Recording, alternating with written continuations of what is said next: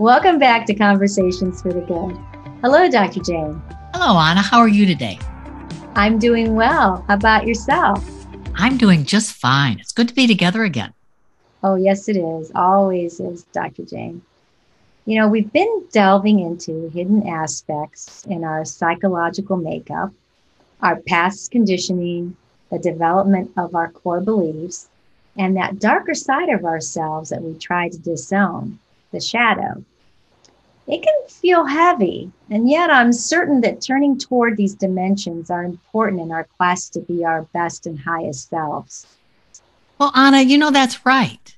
And discovering and living from that best version of ourselves requires really an open and honest inventory of both our strengths and our limitations. And as we've mentioned in previous conversations, sometimes this may require professional support. I mean, sometimes it does, especially if someone has a history of trauma, or if in the process of diving in, one discovers that the content that's triggered brings up maybe big emotional reactivity. So we're leaving that to the professionals to take care of, on an individual basis. For our purposes, we want to peel back the barriers that prevent us from accessing who we're called to be. We're not looking to beat ourselves up for dragging our feet, or to beat ourselves up for denying our talents or sabotaging our personal goals.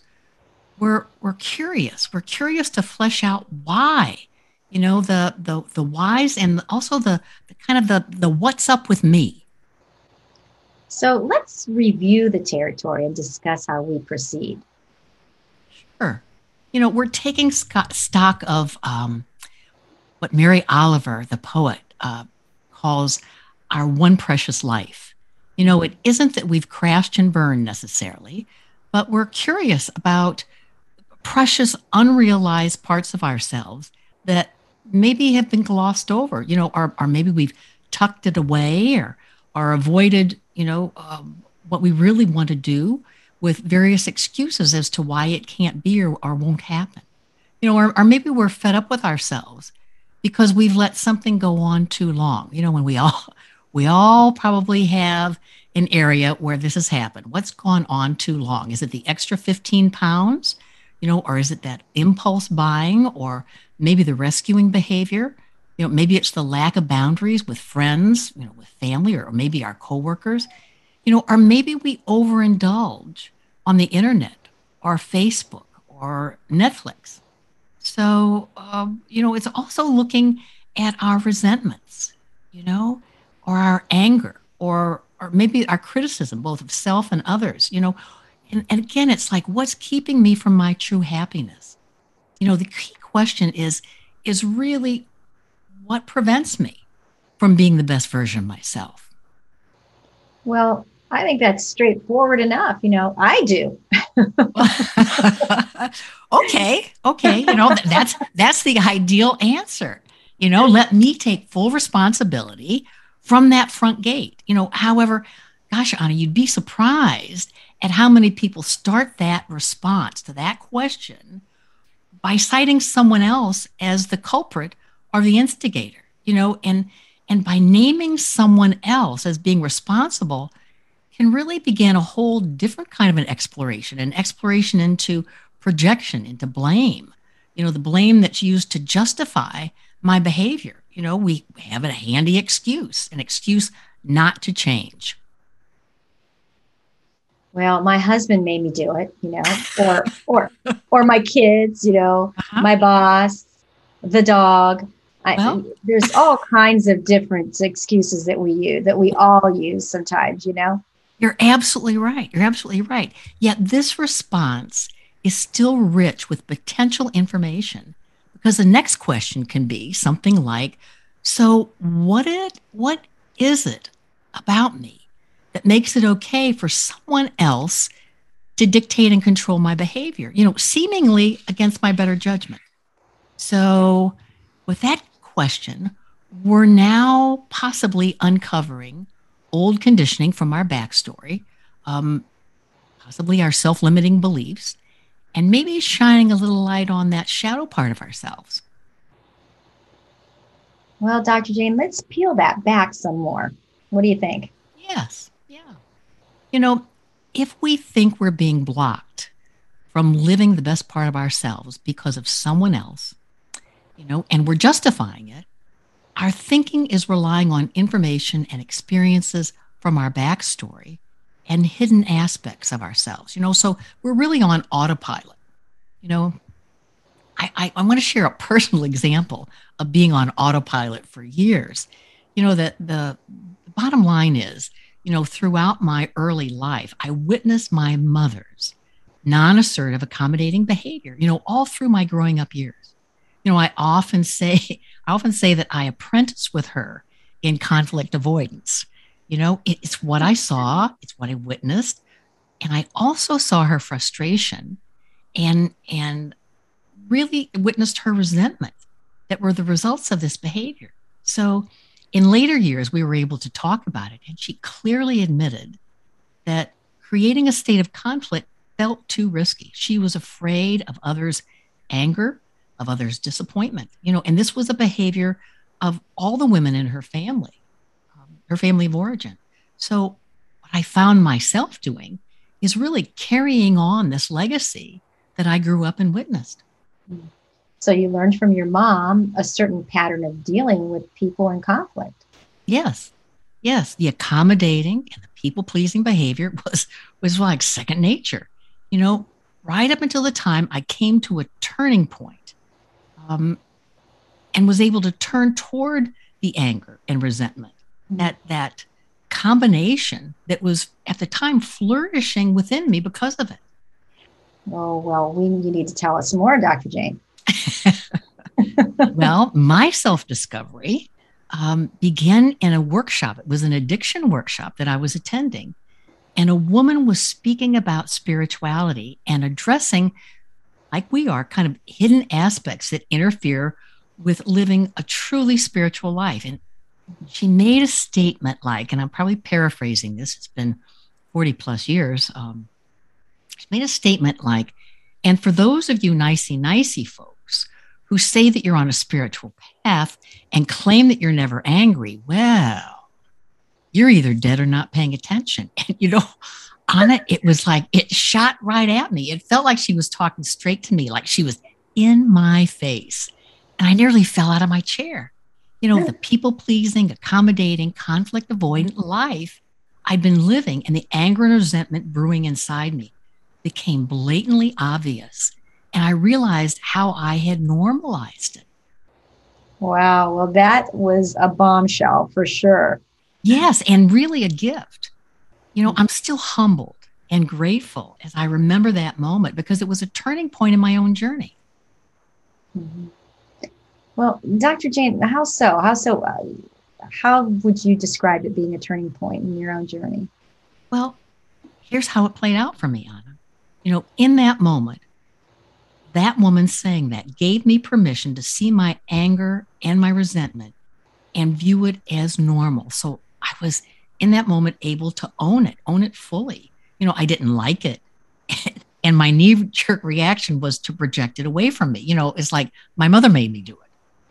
Ultimately, though, I sat with feelings and, like we suggested in our last conversation, and I then had an opportunity to have tea with the demon that I'd been carrying, the anger, and let's take a look at, as we've talked before, anger is a defensive reaction that tells us something's terribly wrong. By itself, it doesn't blame, it doesn't shame.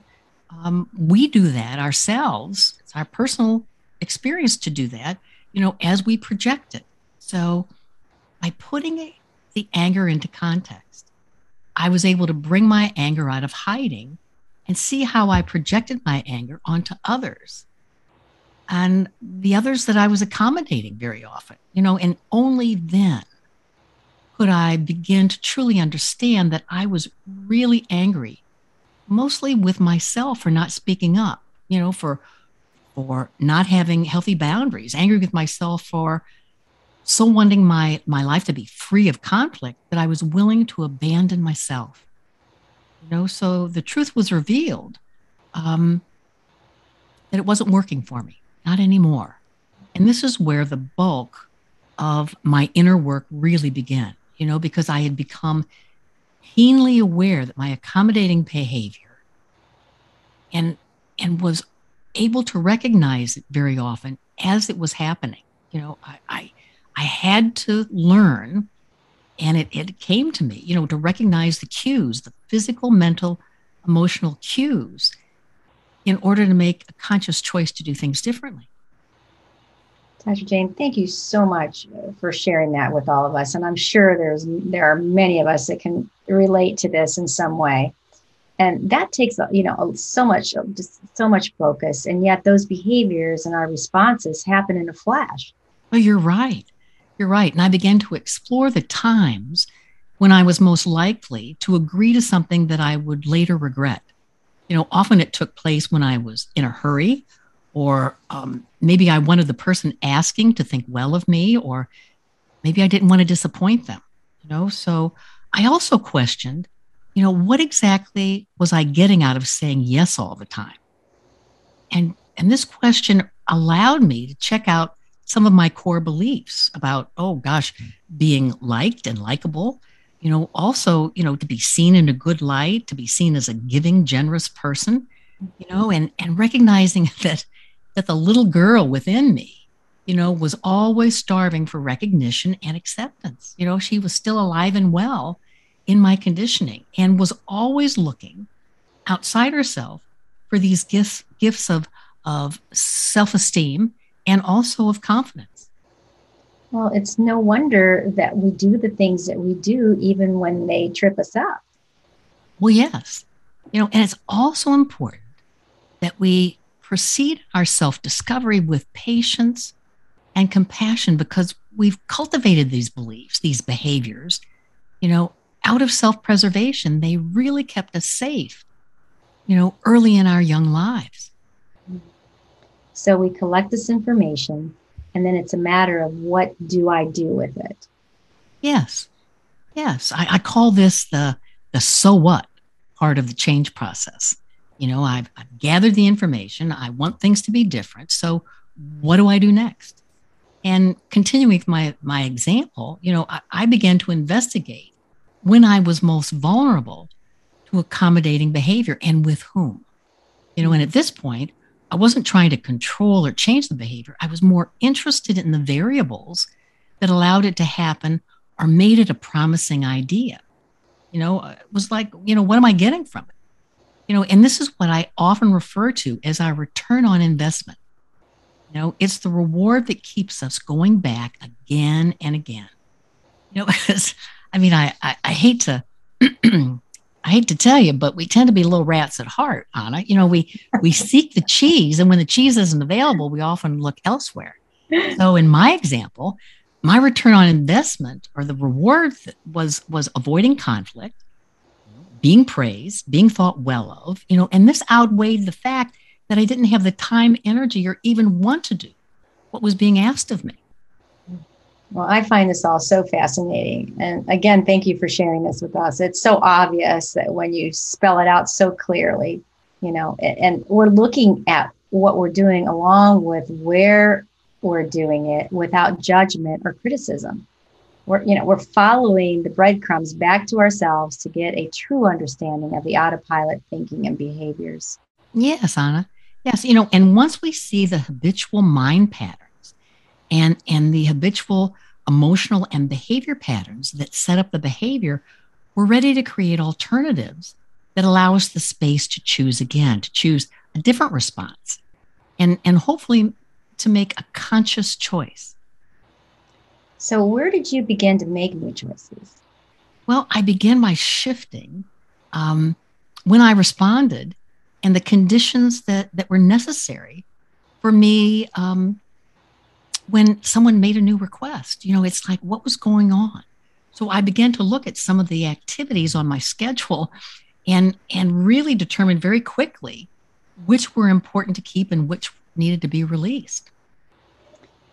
Can you give us a few examples, Dr. Jane? Well, sure. One of the critical things that became apparent was that I agreed to do things without even the slightest consideration for how much would be required of my time and energy. Things like, and I know this sounds crazy, but I never considered prep time, travel time, time away from my other obligations, or recovery time. So it wasn't unusual after agreeing to do something that I would all of a sudden come to the realization of what I had agreed to and say, what the heck was I thinking? Oh boy, this sounds all too familiar. And I'm sure for many of the listeners today, that probably sounds very familiar to them as well. Although I'm much better these days, I have to say. Good for you, because I began to do a few things differently, early on, like create a pause before responding to any new request, never agreeing to do anything on the phone, or interestingly enough, never agreeing to do anything while I was standing up.